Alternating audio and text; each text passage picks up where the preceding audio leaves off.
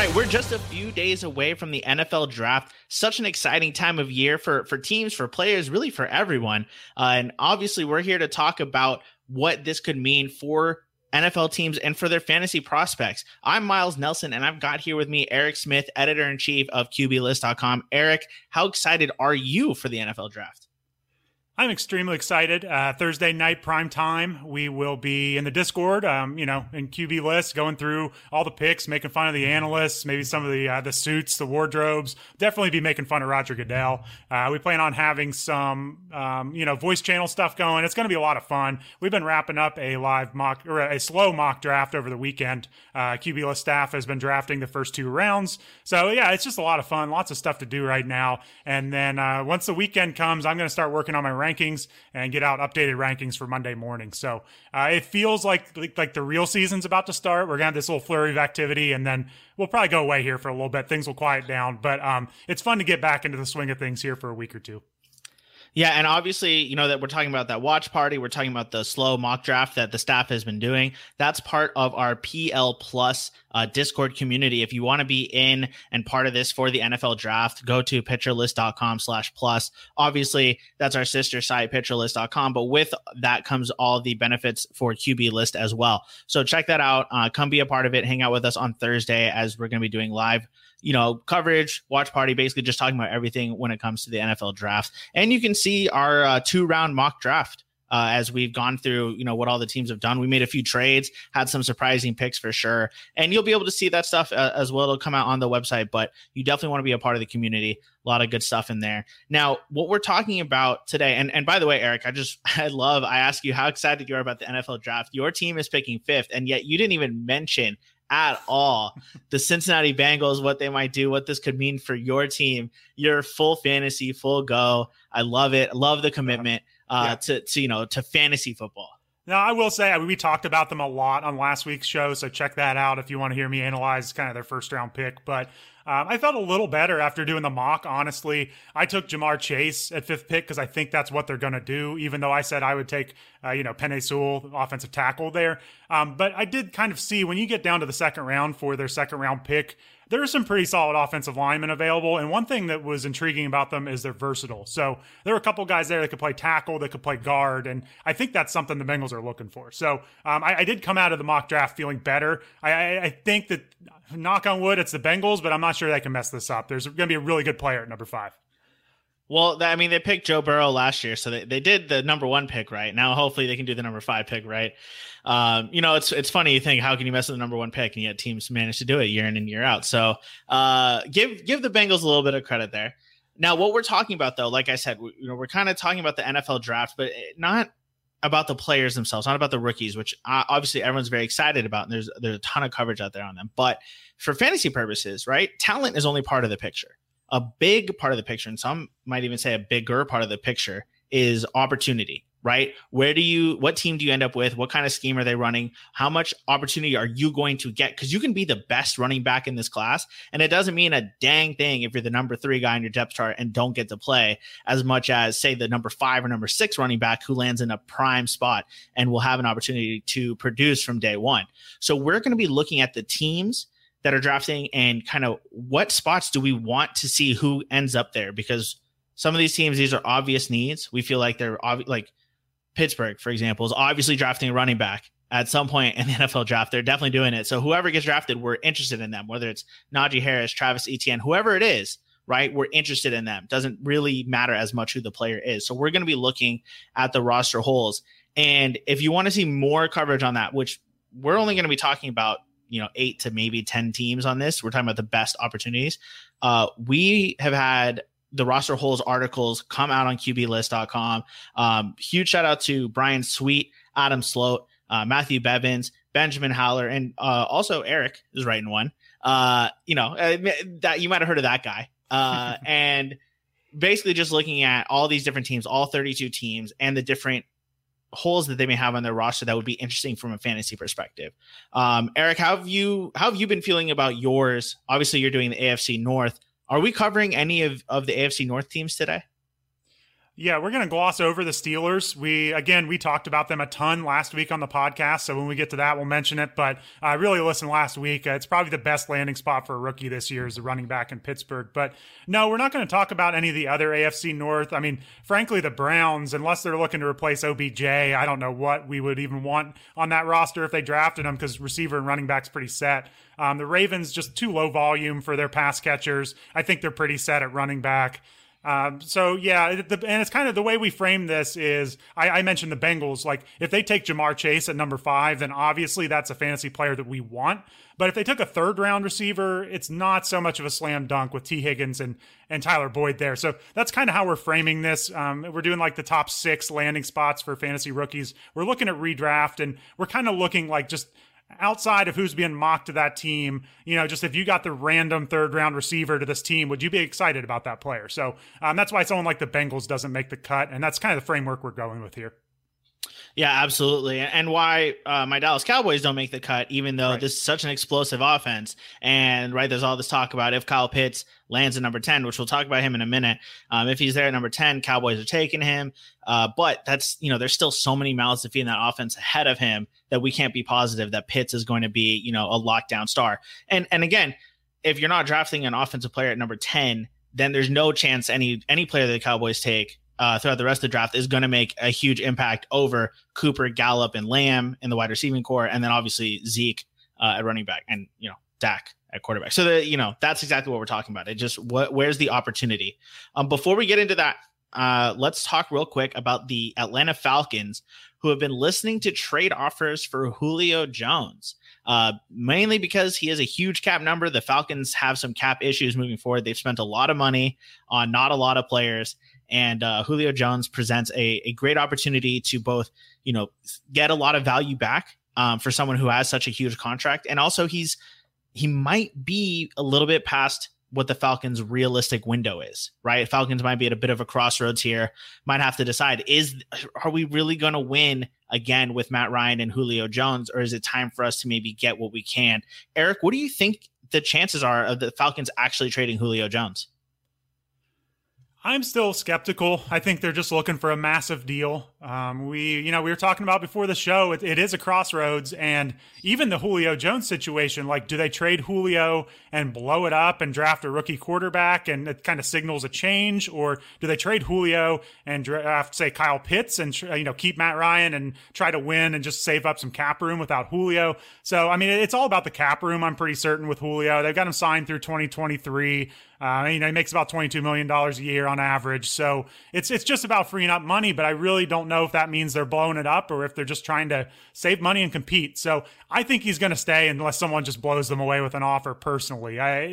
He's just one of those players that means a lot to the team, and it'd be a hard sell to the fan base and the locker room if they just give him up for an okay deal. So I think you dangle him out there, you see what happens, but I would expect him to come back. But I mean, we're going to find out real soon. It would happen before this draft if it happens. So certainly intriguing, and it affects, Calvin Ridley, whoever they draft in the first round. It's going to have huge ripple effects. So certainly one to keep an eye on.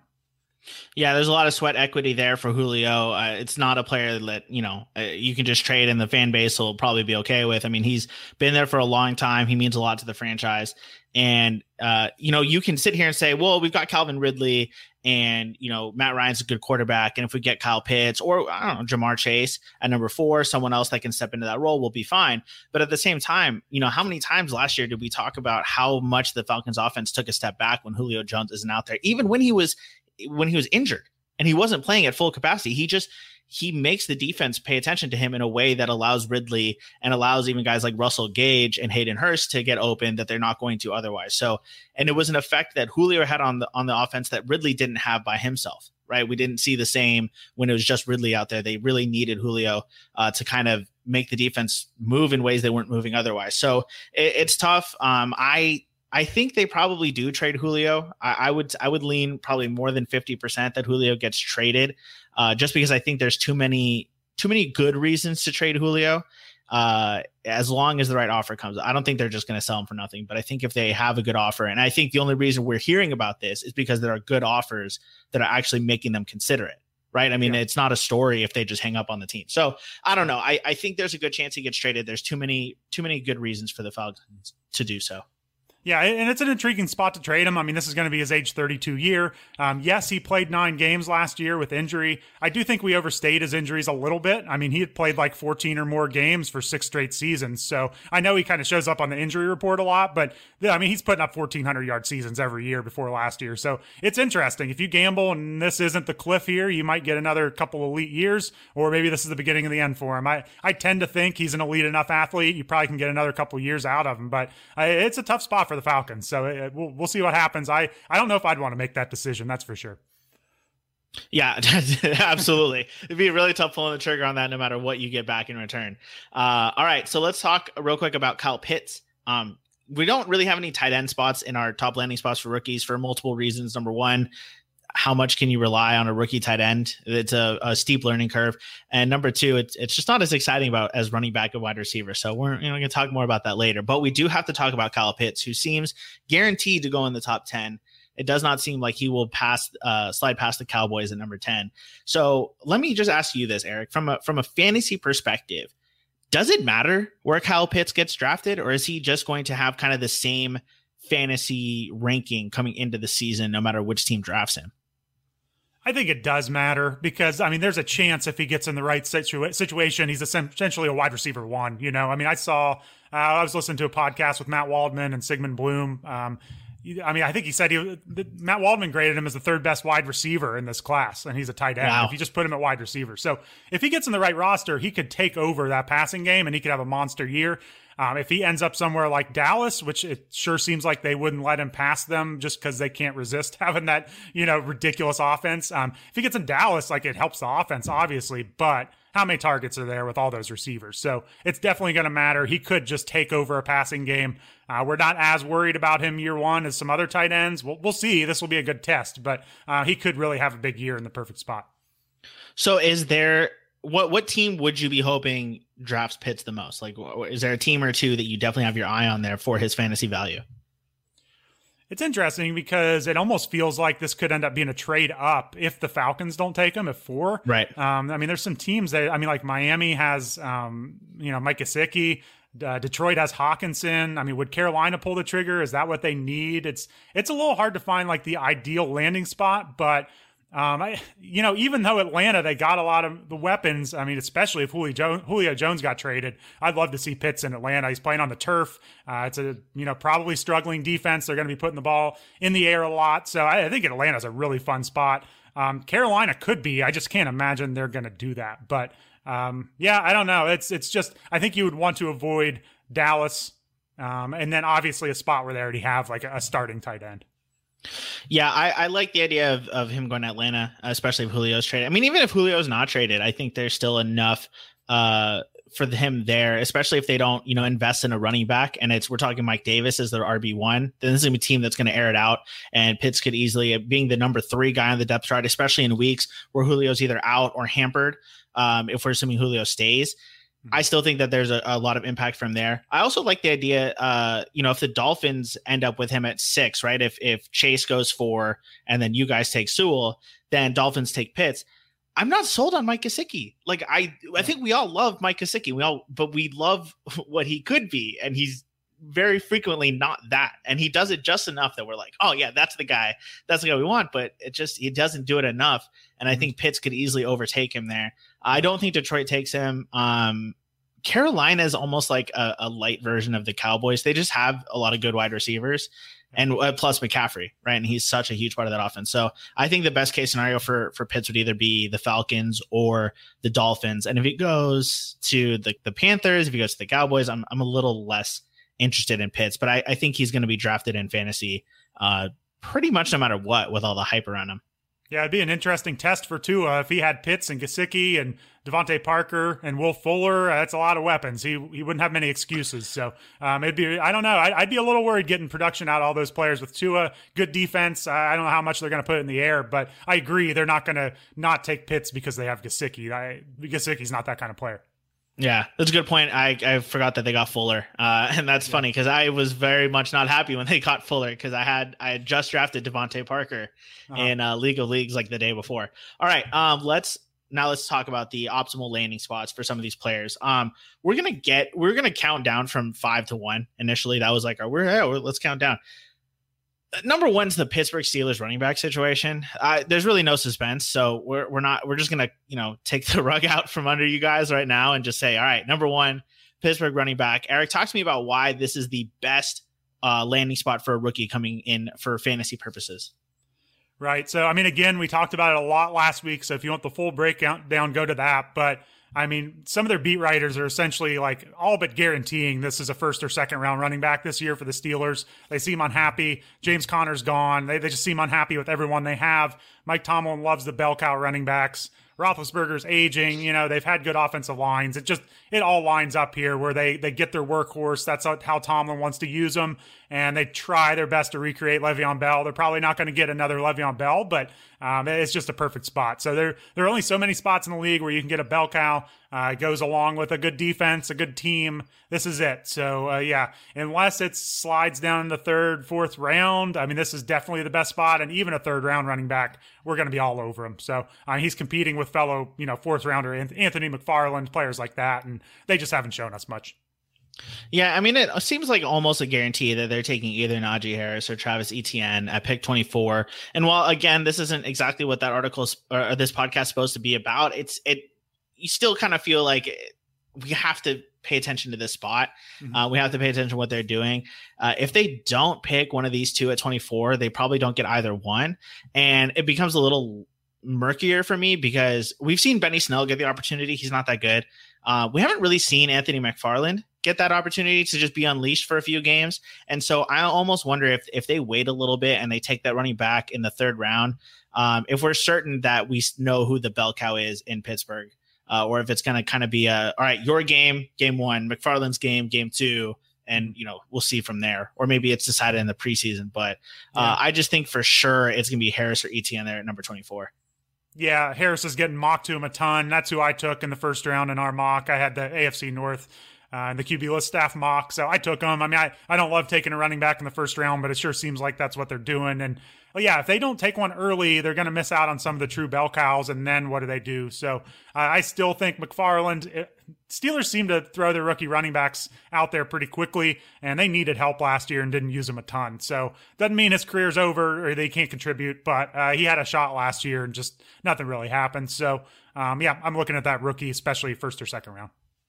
All right, so Pittsburgh Steelers running back. And let me just ask you, how high up the board are you going with that? Like, is this maybe like a second round pick, third round pick? Like in terms of fantasy, when we're going into drafts next year, where do you think Harris or Etienne end up if they're the Steelers running back?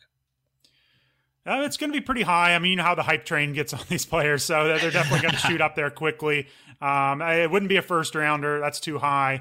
Let me get my running back rankings here. But, I mean, it's going to be the second round, I would imagine. I mean, you've got even players like, Cam Akers, that's someone in the second round. He may not be able to beat. Well, he's probably going to go in the first round in a lot of drafts. People the Akers hype train is crazy right now. It's going to get nuts. So he's probably like back half of the second, early third round type. I mean, you get into the third and you're looking at, Joe Mixon's there, Josh Jacobs. So he's probably going to slot in around those because at some point it's like, well, do I want to take another year of Josh Jacobs? We know what he is, more competition, or take the shiny new prospect and hope you strike gold. So he's probably second round, third round, mid-second to mid-third.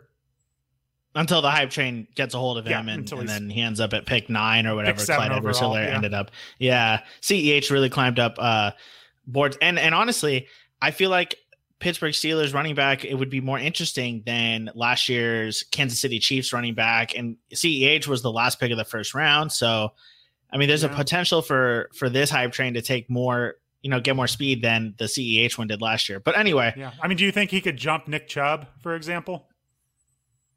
I didn't think CEH could jump Nick Chubb. That's true. So. Yeah. I think that's kind of where you start thinking about it, though. I mean, Aaron Jones, he should be ahead. Jonathan Taylor, Austin Eckler, so probably right in after that group. I think rational minds would say right behind that group, and then I think Diamond Hands would pick them right before those guys. And there's always Diamond Handsy people in your draft, so you'll never be in a draft where everyone's picking rationally. Even big money leagues, there's always someone who's like, all right, let's do it, let's get on the hype train. I'm here for it. Okay, so that was number one, is Pittsburgh running back. Obvious, we're just gonna get that out of the way. what are some of the teams that didn't make the cut? Actually, I know what they are. I don't know why I asked you that question. Let's just talk about them.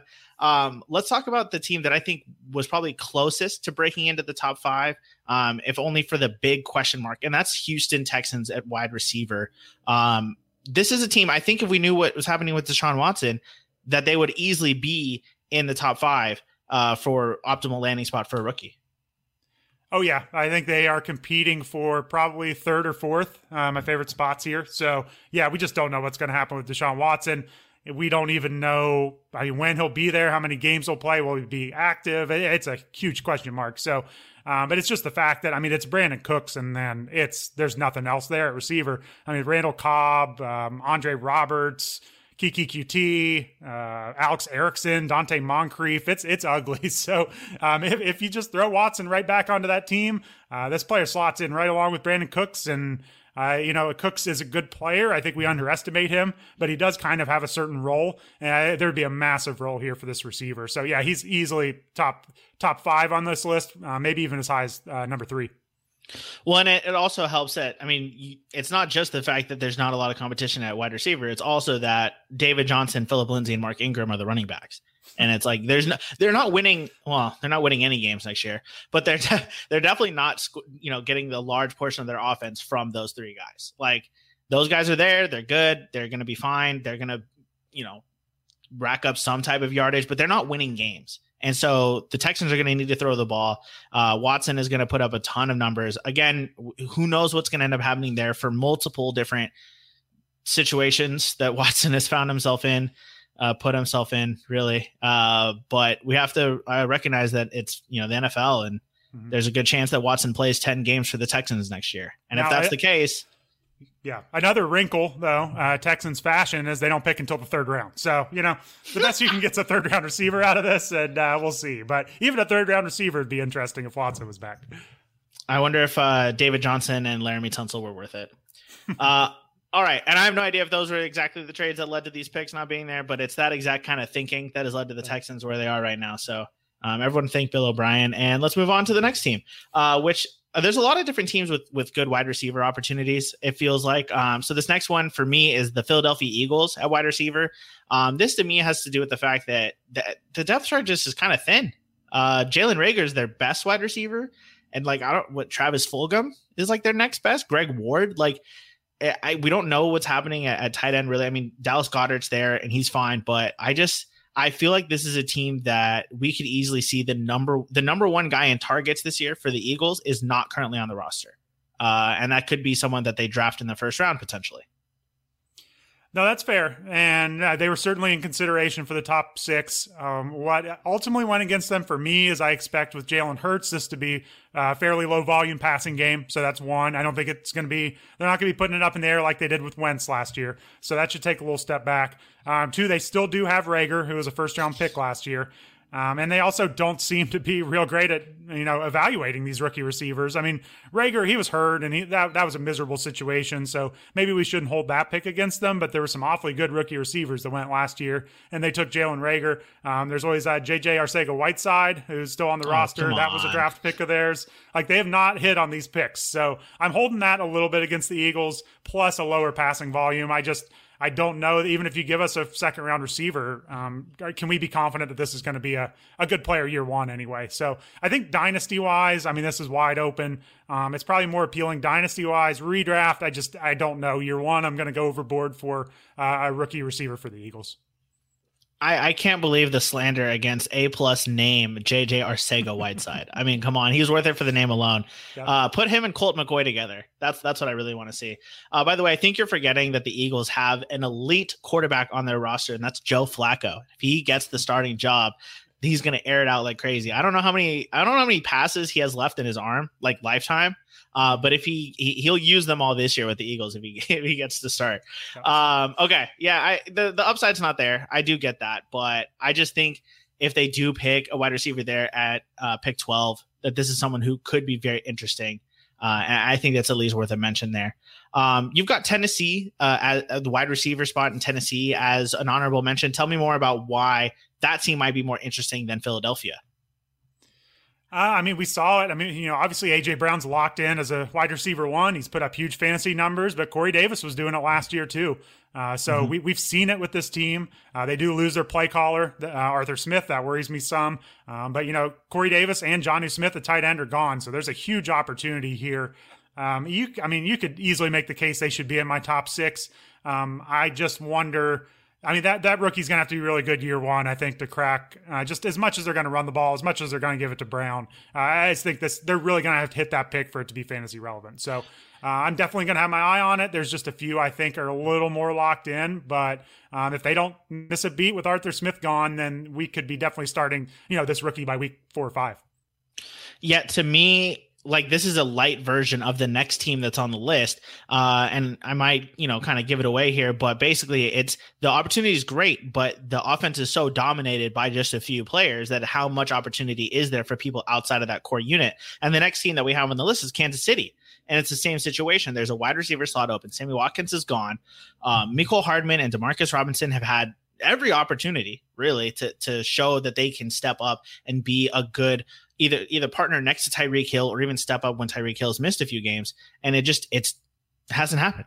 And so this wide receiver 2 slot for Kansas City is wide open for the taking. The only question is, how much of an opportunity is that really?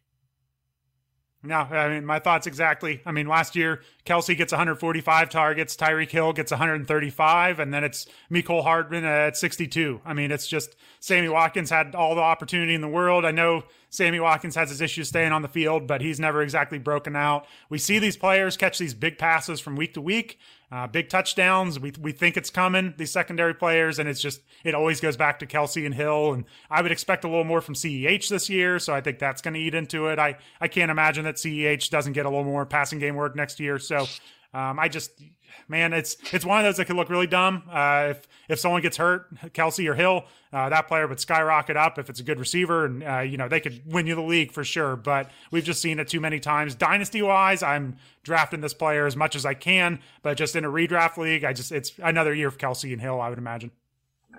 Yeah, so both Tennessee and Kansas City are in very similar positions for us here, in that we're definitely keeping an eye on any wide receivers that they draft, especially if it's someone that can be an every down number 2 wide receiver and not a slot guy or more of a gadget player or anything like that, but someone that we can rely on. The question comes down to how many targets are left in this offense for players not named the top guys, AJ Brown for Tennessee, and then Kelsey and Hill in Kansas City. The last honorable mention, and I kind of feel like this team maybe could sneak into the top 6, top 5, and that's the New York Jets running back situation. How do you feel about their current? They have so many running backs. I just feel like there's a lot of guys there, but not anyone good. Right. I mean, it's just kind of one of those things. I want to see it before I buy in with the Jets. I want to see the change. I know, they made a lot of changes this year. This could be the year they turn things around, but I'm not ready to buy in quite yet. On that same podcast I mentioned earlier, Matt Waldman, Sigmund Bloom, on the couch, Waldman I don't know. He was not very, trying to think of the right word, very positive about their quarterback that they're going to draft here. So I don't know. It's just, if they miss on that quarterback pick, and it could be a disaster. So I'm not ready to really buy in on this offense on a running back here. Even if they drafted a fairly high running back, we just don't know what we're going to get out of this team. So that's what holds me back here. And, maybe by next year, this is a really good player and we missed out, but I'm generally just going to fade these bad teams until we see them turn it around. Yeah, I mean, you said it best. There's really 2 question marks with the Jets. Number one being that the offense could be very bad. And that just, there's not no upside, but it's very difficult to be a productive running back on a team that just can't move the ball. And then number 2 is that, what are the odds that they draft a running back who's going to come in and immediately be better and clearly better to the coach than LaMichael P. Ryan, Tevin Coleman, Ty Johnson? Like, these guys are already on the roster. They've been in the NFL. Tevin Coleman's a veteran who's had some good times as well. So it's just not going to be easy unless we're looking at literally, I think, Harris or ETN as guys who are going to come in and immediately be like, oh yeah, this guy's our starter. Like, it's just, I don't know. Yeah. I'd feel a lot better about it if this was a better running back class, I think, for this situation. And I just think Zach Wilson's far from a slam dunk here. So it's just because he's going 2 doesn't mean this is going to work out. And yeah, I mean, like you're saying, if it's a later running back, I mean, the Jets have been notorious they barely even have been getting goal line carries lately. And I know that could regress, but these last few years, you're not even getting the slam dunk touchdown. So I want to see it before I invest in it. But hey, if it's a late round pick, go for it. There's a ton of opportunity here. All right, so now we're out of the honorable mentions. Let's talk about the team that makes it in number 6. And it's funny. We've had a few of these kind of back-to-back similar situations. I feel very similarly about this situation as I do the Jets, but there's one key difference between the two, and that's that this offense might actually be good next year, which means that there might actually be production available for the Miami Dolphins running back. There's a lot of players there in Miami. It's very similar to New York. Some of them are even better. Like Myles Gaskin would immediately be the best running back for the Jets. So there's even stiffer competition, but there's a good chance the Dolphins score points and they may need a running back to step up and produce in games that Tua struggles. So why do you feel the Dolphins are here at number 6 and why not higher? Yeah, so I kind of struggled with where to place them. A lot of the reasons you mentioned. One thing that just really caught my eye is we started a lot of different Dolphins running backs last year, or we were at least intrigued by them. We were running to the waiver wire. I mean, Myles Gaskin, who was he before last year? And he was a legitimately good fantasy player last year. We were running out and starting Salvon Ahmed at times. DeAndre Washington, I believe he was started in a lot of lineups there for maybe a week or two. We were looking at him. Even Lynn Bowden was intriguing at times. And it's really just because this is it sure appears to be a well-run team from top to bottom. They have a really good defense, and Tua's still learning the ropes here. So that's always going to provide a big opportunity. So for the running game. So Gaskin is good, and I think a running back drafted here certainly has some competition going here with Gaskin. But I mean, he played 10 games last year. So, I mean, he's far from, a workhorse that's going to make it through the whole season. So I think if you drop a second or third round rookie into this backfield, I'm going to pay attention to him for sure. And I think there's a lot of upside in this backfield. Maybe it doesn't happen, but the upside is really what got me here for the Dolphins running backs. Yeah, I'm 100% with you. And I find it very interesting that there's a lot of chatter about the Dolphins really liking Najee Harris. And ignore whether or not they actually draft him. I mean, they have the 18th pick and they might take him there. I feel like there's better players available, but they might opt to go for Najee Harris at pick 18. The fact that there's chatter about the Dolphins and a running back means that they don't feel confident in what their situation is right now, despite how good Gaskin looked last year. And Salvon Ahmed looked good too. And the fact that, they might have enough of an offense to cobble together that they don't need a bell cow running back or even like a clear number one guy. But the fact that this chatter is out there, it says to me the Dolphins are interested, they're looking, and that player might get a real opportunity in this offense. Yeah, and we were kind of eyeballing them last year, and they faded drafting a running back, and they pieced it together. So maybe they do it again. But, I mean, they got 2 firsts, 2 seconds, and a third-round pick. So they've got the ammo. If they want to get one, they could spare one. I don't know if they will, but it would be interesting for sure. Yeah, and with Tua at quarterback, this may be a situation where they feel like we really need kind of a safety blanket for him, someone that we can rely on and give the ball to when Tua just doesn't have it, or if he is just not making the right reads, and at the very least, someone that can be there as a safety valve as well. So it just kind of feels like when you have a great quarterback, or even a quarterback that can throw the ball 45 times a game, just like in terms of literally being capable of doing so, not whether or not they can be successful at it, but just can they have that kind of volume. You don't need a running back of that caliber, but I don't know if Tua can throw the ball 35 times in a game. I just don't know if he has that in him at the NFL level yet. And so you may think we really need to make sure our running game is secure before we can just say that this team's going to be a playoff level team, which they clearly think they are, and they really should be. But I wonder if the running game is what is going to hold them back. And if they feel that way, if they do spend some draft capital on getting a guy that they can trust. Yep. And we know Gaskin's good in the passing game. They may want a little bit more of a between the tackles presence, be a good complement. And like we always say, hardly any of these backfields are true bell cows. So you kind of get a 50-50 split, get some games where one of them's injured. You could definitely piece together a really good fantasy season here. Yeah, we're just really looking for that 1A at the very least. All right, the number 5 team, we're going to switch positions. We're going to go to wide receiver. And we're going to be talking about the Detroit Lions, who lost Kenny Golladay, who have also downgraded from Matthew Stafford to Jared Goff. But they clock in here at number 5 for you, Eric. What's so interesting about Detroit that you want to see which, a wide receiver end up there? Yeah, I mean, it's kind of a scary spot to be drafting someone out of because just everyone has left Detroit and there's not a lot left. But, I mean, that's the reason why. Kennedy Galladay's gone. Marvin Jones is gone, who had 115 targets last year. Even Danny Amendola is gone. I suppose they could re-sign him, but he is not on the roster right now. He was third on the team with 69 targets. So it pretty much just leaves TJ Hawkinson, who had around 100 targets. And then they signed Tyrell Williams to a 1-year, $4 million deal. That's a very small deal. He missed all of last year with a torn labrum. He's battled injuries before that. And he's just, he's a deep threat. He's a complimentary receiver. He's never going to be the number one, other than that fluky stretch of touchdowns he had in I believe it was Oakland at the time. But so yeah, they've got Tyrell Williams, Hawkinson, Brashad Perriman, who's got a 1-year, $2 million deal. He's pretty similar to Tyrell Williams, a deep threat. Had a career high 12 games last year, so you can't count on him to be out there. So I mean, that's about it. I mean, they got Quintez Cephas, who, has some supporters, but he's a 5th-round pick from last year. It's not the type you would expect to take over. So there's just a huge opportunity here in the receiving core. And I know it's fun to bash on Jared Goff. He's definitely not the best quarterback in the league by any means, but we're going to see some regression away from Sean McVay for sure.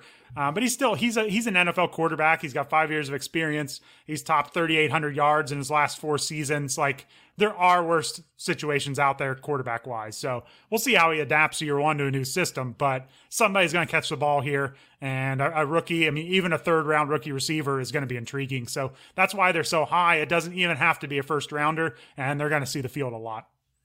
Yeah, I mean, Goff has supported multiple fantasy relevant wide receivers. I mean, that's the thing is a lot of times when we look at these quarterbacks, we're like, man, can they even support 1, let alone 2? Goff has supported 2 and sometimes 3.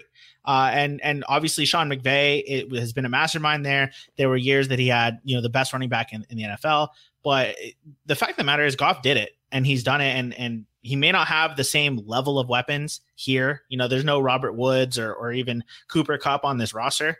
But at the same time, he's got Hawkinson. That's the best tight end that he's had probably in his entire career. He's got DeAndre Swift, who, has shown the ability both as a runner and as a pass catcher. So I'd like whoever ends up here should have a ton of volume at the very least. Like, we could probably pencil them in for 100 targets if they stay healthy. And that could be very valuable if they can step in and be a contributor right away. Yep, absolutely. You don't expect Detroit to shut very many people down defensively, so probably some coming from behind games, some shootouts. It's a good spot all around. So as long as Goff doesn't completely tank here, there's going to be some production that pops up that we just haven't seen before on this roster. All right, the number 4 spot is the running back position in Atlanta. So we've talked about Atlanta quite a bit so far this podcast. Julio Jones, the trade rumors there. What are they going to do at pick number 4? And they're definitely not picking a running back at pick 4. So we're not worrying about them getting Najee or Etienne really. But all they have right now is Mike Davis. I mean, I think Ito Smith is still there, but I don't know if we care about Ito Smith. Todd Gurley could come back. I think we care less about Todd Gurley.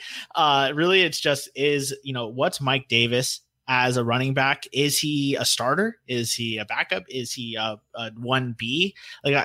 Is he a pass catcher? Is he a between the tackles guy? He's kind of just he's almost feels like silly putty. He can be whatever, a team needs him to be. The only thing I think we can all agree that he can't be based on his workload so far is that he can't be a 16 game or now 17 game workhorse.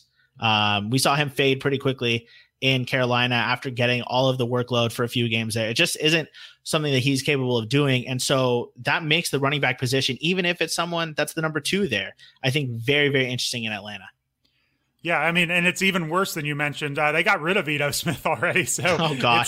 It's Mike Davis, and the rest of the roster is Cordell Patterson, Kadre Allison, and Tony Brooks James. So where's Todd Gurley? I'll take Todd Gurley now, I guess. Yeah, bring him back. So it's bad. I mean, there's not much there. I know they added Mike Davis, but he's 28. He had 224 touches last year, came out of nowhere, but 4 of his 6 seasons in the league, he's had under 100 touches. And I think 3 of those seasons he had under 50 touches. So there's no track record of him doing this before last year. It was a great story, but I think if you bet against these kind of guys from a fantasy perspective, 9 out of 10 times, they turn out to be kind of a flash in the pan. So he's going to be around. You're right. He can play in the passing game or the running game. no matter who they draft, he's probably going to be on the field, but I just can't imagine he's leading the backfield for the full season and there's nothing behind him. And, you've got Arthur Smith there. I'm not saying he's going to replicate Derrick Henry, but the offense is going to be based on play action. The running game is going to be a big part of it. And then, Todd Gurley scored 9 touchdowns last year in this offense. He was startable for first half of the season almost. So it's a good enough offense. It's an intriguing situation. I think if it clicks, this could be just a blow up spot. So it's really just, what do we think of Mike Davis? Is he really going to take another 200 touches?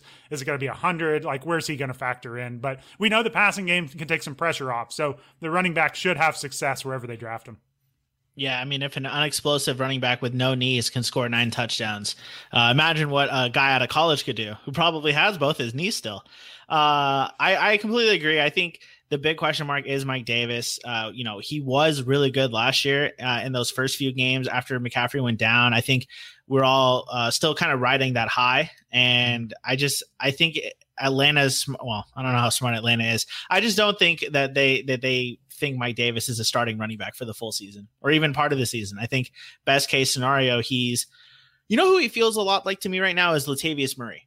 The kind of backup that's heavily involved in the offense, but isn't the starter, isn't, always in there on every drive, but he's going to get touches every single game, but you can still have a running back one ahead of him. Yeah. It's a 2-year deal, $3 million guaranteed.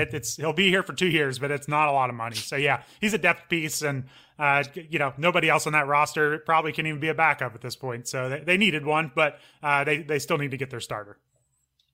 All right, so we've got 2 final spots left because we started with number 1 at the top of the show, which is the Pittsburgh Steelers running back. So we got 2 teams still to go on our list. The number 3 landing spot that we're most looking forward to watching, and I'm definitely gonna be looking forward to this one because it's gonna be in my hometown. What did the Los Angeles Chargers do at wide receiver? And when you first put this on the list, it's funny because my initial reaction was, really? They've got Keenan Allen. Keenan Allen gets 20 targets a game, and Austin Eckler gets 10 targets a game. Plus, he's also going to get the ball, on the ground. So, what opportunity is there for a number 2? So, I let me ask you that, Eric. What opportunity is there for a second wide receiver? I think there's a lot here. It's actually similar to who we're going to talk about next, but part of it's Justin Herbert. I loved what I saw from him last year. I think it's funny. There was some discussion about if you drafted over, if you would take Burrow or Herbert first, and I'm as big of a Burrow defender as anyone. But Herbert was like Burrow, only more athletic. He was just thinking about it. He was just as gutsy as Burrow. He's a bigger player. He's faster probably. He's got a huge arm. I don't know what more you could have seen out of Herbert. So it's maybe one of the best young rookie quarterbacks in the league, and that's the kind of player you want to attach a fantasy receiver to. So Keenan Allen got 10.5 targets per game last year, but that was almost 4 more than second place, and that second place player was Hunter Henry, and he's gone. So he's replaced by Jared Cook. I don't think Jared Cook's going to get the same amount of volume that Hunter Henry did. Nope. That's 93 targets right there. And Mike Williams, he's their number 2. He's been on and off the field, hurt a lot. He had 85 targets last year, 5.7 per game. There's no saying that someone couldn't beat him out for targets, and that's not even factoring in all of Hunter Henry's targets available. So I just think there's a lot there. Herbert had 39.7 attempts per game, 3rd in the NFL last year. You look at some of those players that were catching passes. Jalen Guyton, he was an undrafted free agent that the Cowboys cut. He got 55 targets last year, and that was with Hunter Henry around. So I just, if they draft a receiver and they're good right off the bat, they're going to get the ball, and they could be the number 2 receiver on this team. And if anything happened to Keenan Allen, even better. So, yeah, I know that, Austin Eckler is there. He's going to eat into it, but it's just really good quarterback, and there's a hole on the roster. It's just, I'd be taking shots on whoever they draft here. Yeah, I see it. I definitely see it now. My main concern here is that Mike Williams does bring something to the team when he's healthy, and that he is that outside, deep ball threat. And in a way, it's kind of weird because Keenan Allen is unquestionably the best wide receiver on this team. And you think Allen's a wide receiver 1, Mike Williams a wide receiver 2. But in a lot of ways, Williams really functions more as that outside wide receiver. And Allen is kind of used all over the field, sometimes in the slot. He's just really a more versatile wide receiver. And I think that's why he gets so many targets, is because they can use him in so many ways. The third wide receiver you get here, assuming Williams is kind of locked in, which, as you said, he's not, but it's tough to see them not starting Mike Williams. We're talking about a guy who's, probably going to be used in the slot, maybe used, as a counterpart to Keenan Allen. And I just don't see Herbert not looking Allen's way. No, I mean, that's fair. And I think especially dynasty wise, Mike Williams is free agent in 2022.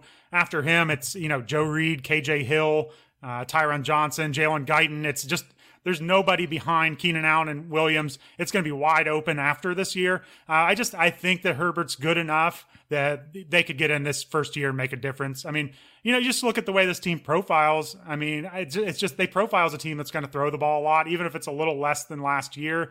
That fits Austin Eckler. He's a pass catcher. I don't think this team's going like, too wide, pounding the ball up the middle. I think they're going to spread it out, and there should be plenty of snaps for these receivers. So we'll see. You're right. Williams is going to be on the field when he's healthy a lot. Maybe they can't beat out Williams, but if they can, or if Williams gets hurt, I think there's a lot here. And we've been waiting for Williams for so many years. I don't know if the coaching staff and the front office feels the same, but I'm certainly ready to see someone else out there and get a chance. And maybe this is a year it happens.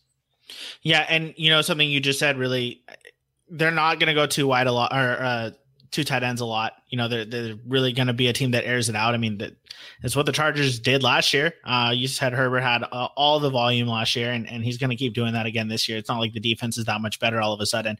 Honestly, it kind of reminds me, I had this same exact issue last year when the Cowboys drafted CeeDee Lamb, which was basically the question is like, okay, that's cool. Is he really going to be the slot receiver? Because Amari Cooper and Michael Gallup are not going to be that. And kind of proved me wrong that the team can kind of function without a slot receiver. You can have, he was in the slot, but he wasn't, Cole Beasley. He wasn't Danny Amendola. They're out there running three guys who none of them were really, quote unquote slot receivers. So you can do the same thing with the Chargers. You can draft a wide receiver and have him be the number 3 guy behind Allen and Mike Williams, and yet still be a great producer. So I completely agree. I think there's that opportunity for sure. And that kind of ties into number 2, as you mentioned, very similar situation, but this is the Green Bay Packers wide receiver slot. So why is this the second best spot for a rookie that coming into the 2021 fantasy season? Is this the year? Will they draft a receiver this year, Miles? Is this going to be it finally after feels like 10 years? Yeah, Allen Lazard is still a real deal. All right, you better watch out. No, I have no idea. Allen Lazard is a good player. Right? This is not slander on Allen Lazard, that's for sure. So it's just there's a huge opportunity here. Green Bay has pick 29. They have comp picks in the 4th through 6th rounds. They have all the draft picks in the world to finally take one. Every receiver on the Packers is a free agent next year. Everyone other than Devontae Adams. So it's going to open up here. And I think they've seen enough from Lazard and MVS, Marquez Valdez-Scantling, that there's a huge spot here. You combine an excellent play caller, Matt LaFleur, with an excellent quarterback in Aaron Rodgers. It's just worth taking a shot on. Devontae Adams played 14 games last year. And he had 86 more targets than the second highest targeted player on the Packers. So he had 149. Aaron Jones and MVS each had 63. It's just a huge gap. He had 6 more targets per game than second place. Lazard was second with 10.6. So I think that catches up to them eventually, and they need somebody to take a little pressure off Adams. And then not to mention, if he got hurt, he got hurt for 2 games last year. So you can't they force feed him the ball so much. Something's got to give eventually to some extent. They've got to find another option. And, Tunion's good at tight end, but I don't think he's going to become a true number 2 receiver in a good offense. So there's just a huge spot here. Sure, maybe they pass again and the offense is still just as good, just relying on Adams. But one of these years, they need a complement to Devontae Adams, and maybe Lazard can do it, but it's been enough years. He's on the last year of his rookie deal, and we just haven't quite seen it yet. Yeah, Will Fuller was available, and he was very obtainable, right? And we all, how many times did we mock Will Fuller to the Packers, not just as a free agent, but also in trades, when the writing was on the wall that the Texans were terrible and should have moved on from Fuller. And it blows my mind that the Packers have not really done anything to help Aaron Rodgers, to the point that they used a draft pick on Jordan Love. I just don't understand that. Mm-hmm. I don't think anyone understands it. I mean, yeah, Brett Hundley was really bad, but like, do we really need to draft Aaron Rodgers' future replacement? However, on the other hand, right, we want to get a wide receiver to tie to Justin Herbert. Maybe the Packers think they need a wide receiver for when Jordan Love takes over, right? Jordan Love's not throwing to Marquez Valdes-Scantling, so maybe. No, in all seriousness, though, Aaron Rodgers has shown not just no signs of slowing down, but that even the slowing down he had done might have been, we might have reacted too strongly to it. He was absolutely fantastic this past season. He clearly still has plenty left in the tank. And I can't imagine how good these Packers could be if they had someone else that teams had to pay attention to in the playoffs, because they don't have to pay attention to anyone besides Davante Adams. Mm-hmm. It's honestly arguable that they don't even need to worry about the running game that much. And they just need to stretch the field more. They need to give Aaron Rodgers more people to throw to. They absolutely should take a wide receiver here. And I would love to see how fantasy. The only concern I have from a fantasy perspective, this is all from an NFL perspective, right? Yeah. Packers need a second wide receiver. From a fantasy perspective, is Aaron Rodgers going to make another wide receiver fantasy relevant? I mean, I think he can. I mean, we saw him make James Jones fantasy relevant that one year when he was like halfway out the league. So, I just think if you throw out a good player, he's going to find him. Marquez Valdes-Scantling, Equanimeous St. Brown, like they've had just some bad draft picks. And Lazard's more on the borderline. He's not a bad draft pick, but he's had trouble staying on the field. It's just, you give him a good player, he's going to find him. He found Tunyon last year. I think they're ready. And I was actually right on my notes. Davante Adams is a free agent as well. All their receivers are free agents. Now, he's not going anywhere. I mean, I imagine they franchise him or something. But yeah, it's especially dynasty-wise, there's just a huge opportunity here. And I hope they finally do it, because they got to take a shot here while Rodgers still has good years left in him. And it hasn't been them so far. It feels like they go 13-3 every year regardless. But they got to get some weapons for him and, take one last shot here to get him over the hump. It just concerns me from a fantasy perspective, because there were times last year when you would watch, like, before the ball is snapped, Rodgers is throwing it to Davante Adams. Yeah. Like, there were some throws that there's like no way, like the entire defense could have seen it coming. They could have blown up the play entirely, had three guys right there ready to intercept the pass, and Rodgers is still throwing it to Adams and getting it to him. There's no chance anyone else could have succeeded in that offense last year. Now, is part of that because they didn't have any, like Rodgers knew there was no one else worth throwing the ball to? Yeah, that's probably part of it. If he had someone he could trust, he could. But, I mean, it's not like the Packers have a pick to go get Jamar Chase or even Jalen Waddle, or Devontae Smith. They don't have that pick. So whoever they get, are they getting someone that Rodgers gonna come into training camp, come into preseason and be like, okay, I feel good about throwing this guy the ball in a live game? I just don't know. No, you're right. I guess it just feels like they're walking just a really thin line here. I mean, it's like, God, does the league adapt eventually, slow this down? I know Adams is great, but like, man, as much as they are forcing him the ball, it's just, can you get by on that every single year? I don't know. We'll see. But it's just, I think eventually they're going to have to pivot a little bit, and a new rookie receiver would certainly be a way to do it. But maybe maybe Adams gets 18 touchdowns again. I don't know. So it's pretty insane that they've been able to do it to this extent, and maybe it just keeps on going. But he did have 169 targets a couple years ago, so maybe he gets another 170 targets this year, and they don't need anyone. One of these years, I think it's going to bite them. So we'll see. Yeah, no, absolutely. And every year that they don't is another year of Aaron Rodgers, in their ear. Like, come on, are you serious, guys? Really? Like, I know I'm great, but come on, help me out here a little bit. I'm working hard for the State Farm money. Like, at least, get me a wide receiver that I can throw the ball to besides Devontae. So yeah, I definitely see it. Just to recap real quick on the teams that we're most interested in looking at. Number one, the Pittsburgh running back. Again, basically whoever they draft, assuming they draft someone in the first two rounds, is going to be a top 30 pick conservatively, realistically, when the hype train takes the reign at end of first round, early second round type pick. But that's someone we're definitely interested in. Even if they pick a running back later on in the draft, if they wait until like the fourth round, like they've been doing lately, it's still someone that could easily take over the reins there in Pittsburgh. We know Mike Tomlin likes a bell cow, so they're number one. Number two, Green Bay Packers. We obviously just talked a lot about them and wide receiver there. If they get a wide receiver two to pair with Davante Adams, it could be someone who could be very, very productive. Aaron Rodgers is an MVP, and that's good news, typically speaking, for wide receivers. Number three, LA Chargers wide receiver. Same situation, just like 15 years ago with Justin Herbert. or 15 years younger, I mean, with Justin Herbert, but kind of a similar situation, someone to pair with Keenan Allen and give Herbert another weapon to throw to. Number 4, Atlanta Falcons, running back. They have no one. They have Mike Davis, and that's the best that they can say. So they need someone that can run the ball. Number 5, Detroit, wide receiver. Kenny Golladay is gone. Marvin Jones. Everyone's gone. Everyone's gone. And Jared Goff can throw the ball. As much as I love to ridicule Jared Goff, he's not the worst quarterback in the NFL. He's probably top 20 among starters, top 25. I can't. I don't know how I feel about him, but there's someone throwing the ball who's a professional, and they need someone to catch it. And then number 6, the Miami Dolphins running back situation, kind of a murky situation. I would feel a lot better about it if they took someone in the first or second round. But there's enough question marks there and enough opportunity there. We really like the upside there, so it's a good chance that whoever they draft is someone who could be in the mix as a fantasy relevant player. Eric, are there any other teams or storylines for the NFL draft that you feel we haven't talked about today?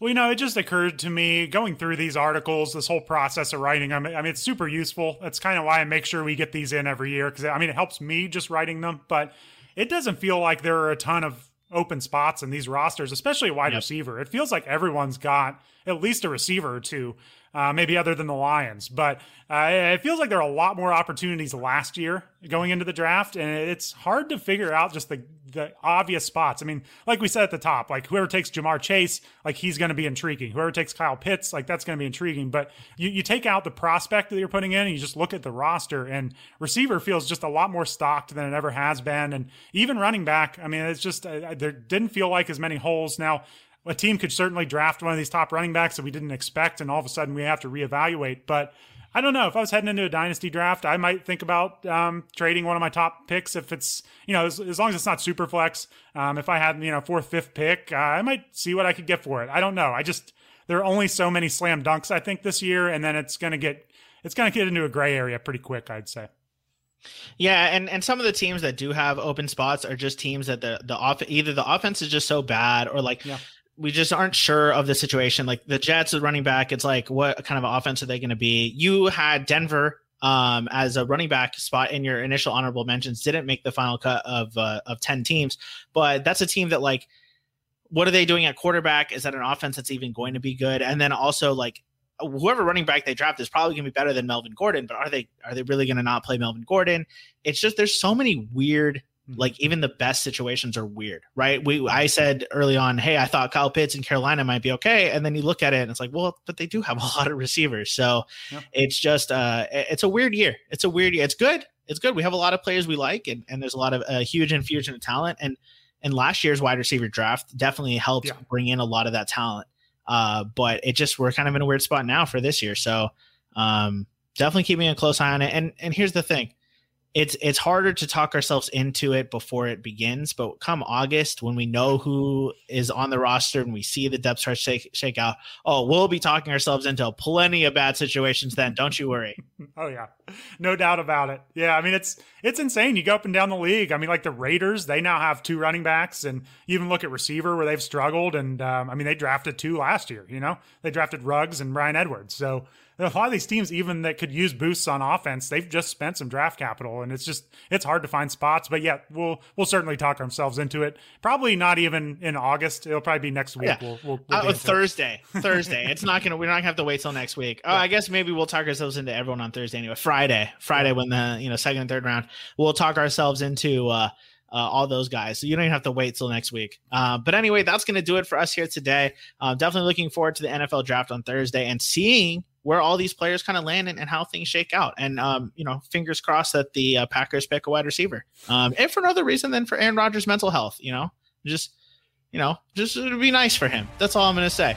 Thanks so much for listening, and we'll see y'all next time.